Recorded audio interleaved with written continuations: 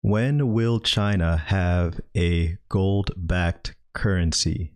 Now, this is something that we've often talked about on this channel, especially with their relationship with Russia. Now, China actually has some of the largest amounts of gold within their country, and their national bank has actually said that they own gold through their citizens. And if you were to count the tonnage of gold that they have on their balance sheet, including the tonnage of gold within their country, it would total over 20,000 tons, which would be over and almost three times that of the US's on record, which is around 8,000. So that's a pretty insane number to think about. Now, when you take a look at gold prices here, they're lower than where they were at their highs in 2020. And it makes you wonder, well, when would China likely execute this plan? So we're going to do a little bit of wargaming here to just, see when this would happen and see if it's even likely. Now, the interesting thing about this is when you consider China's economy, obviously a lot of people have been saying it's growing. They are going to be the next big kids on the block. And if you take a look at their currency relative to the United States, they're constantly devaluing their currency. It's not as high as it was in the 2000s, but it's slowly trying to get back to where it once was. We had some devaluation recently in 2019, and I'm sure they want to devalue it again at some point. And what happens when they devalue their currency relative to the US dollar, they're attracting customers, international customers, so they can buy their goods and services. That's A. And B, they're some of the best game in town as far as manufacturing is concerned. They have a strong manufacturing economy. And when you think about their manufacturing, let's take a look at their the past 5 years of their manufacturing PMI from their private sector. This is from the Caixin Manufacturing PMI. It's pretty much only been rising, and since 2020, the drop, and for them it happened around February. Since that drop, it's skyrocketed and hit levels that it hasn't even hit in this record in this period here of the last 5 years. If you take a look at their public sector, it's not as high as it was, though it did kind of peak a little bit above where it was 5 years ago, but it's kind of settled down and just kind of plateaued a little bit.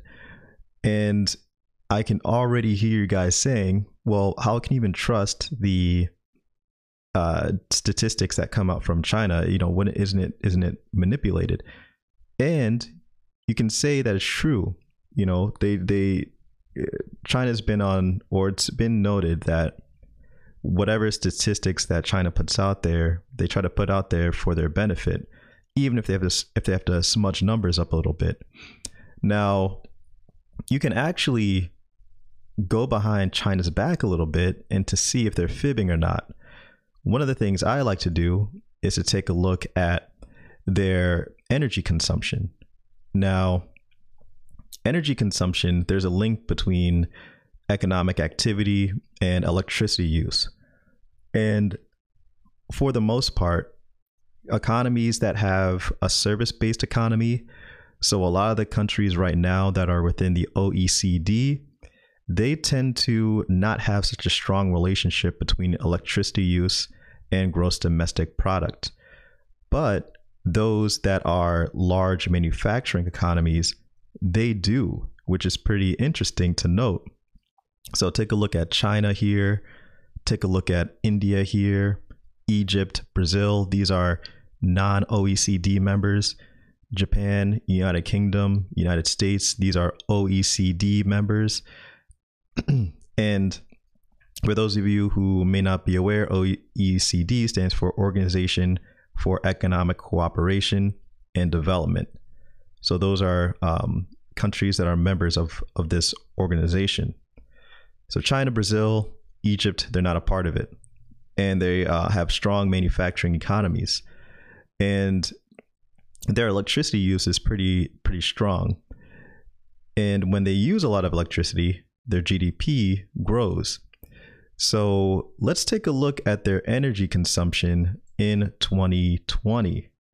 Now, if you take a look at Egypt here, Egypt is a little bit, well, actually, let me give you a breakdown of what you're seeing in this graph. So this is a graph of energy consumption in 2020.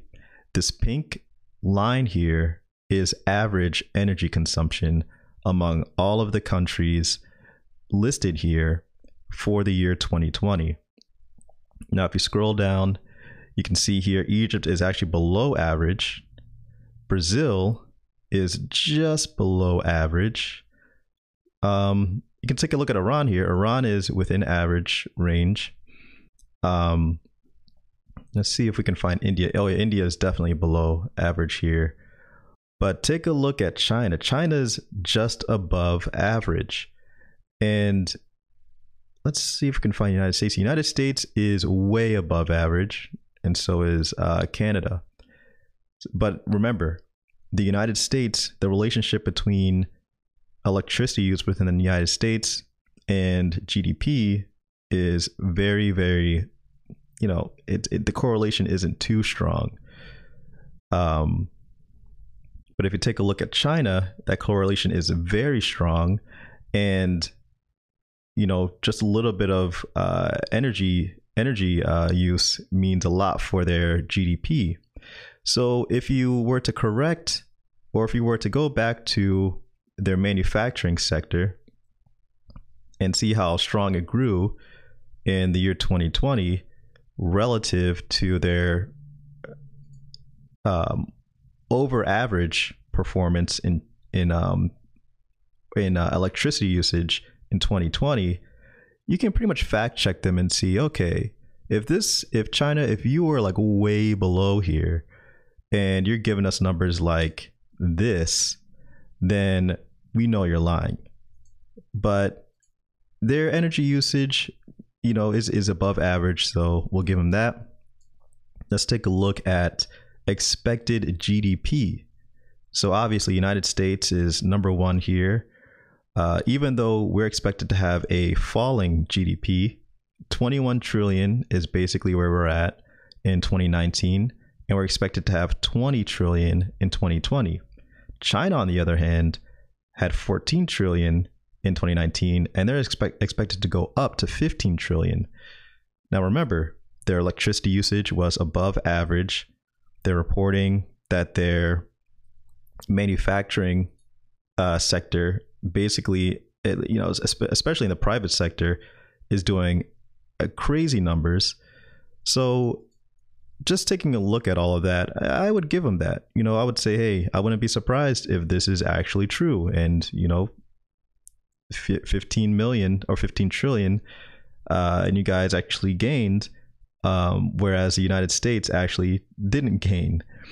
So obviously, with the GDP growing, manufacturing growing, and with the yuan still being depreciated against the US dollar, the one thing you have to remember is that there's a lot going in China's favor in the coming years, and especially with a US presidency that's a little bit more accommodative of you know, international relationships. I'm just going to leave it right there. You can just expect that China will be benefiting from this new change of administration within the United States. So I wouldn't be surprised if maybe sometime this decade, again, this is just my opinion, maybe sometime this decade, maybe the next decade, we'll start to hear more rumblings about maybe China looking into another form of currency, maybe Russia looking into another form of currency. But guys, let me know what you think in the comment section below. Thanks again for watching. Please hit that like button. Please subscribe if you're new. It's Black Bullion for goldandsilvertoday.com.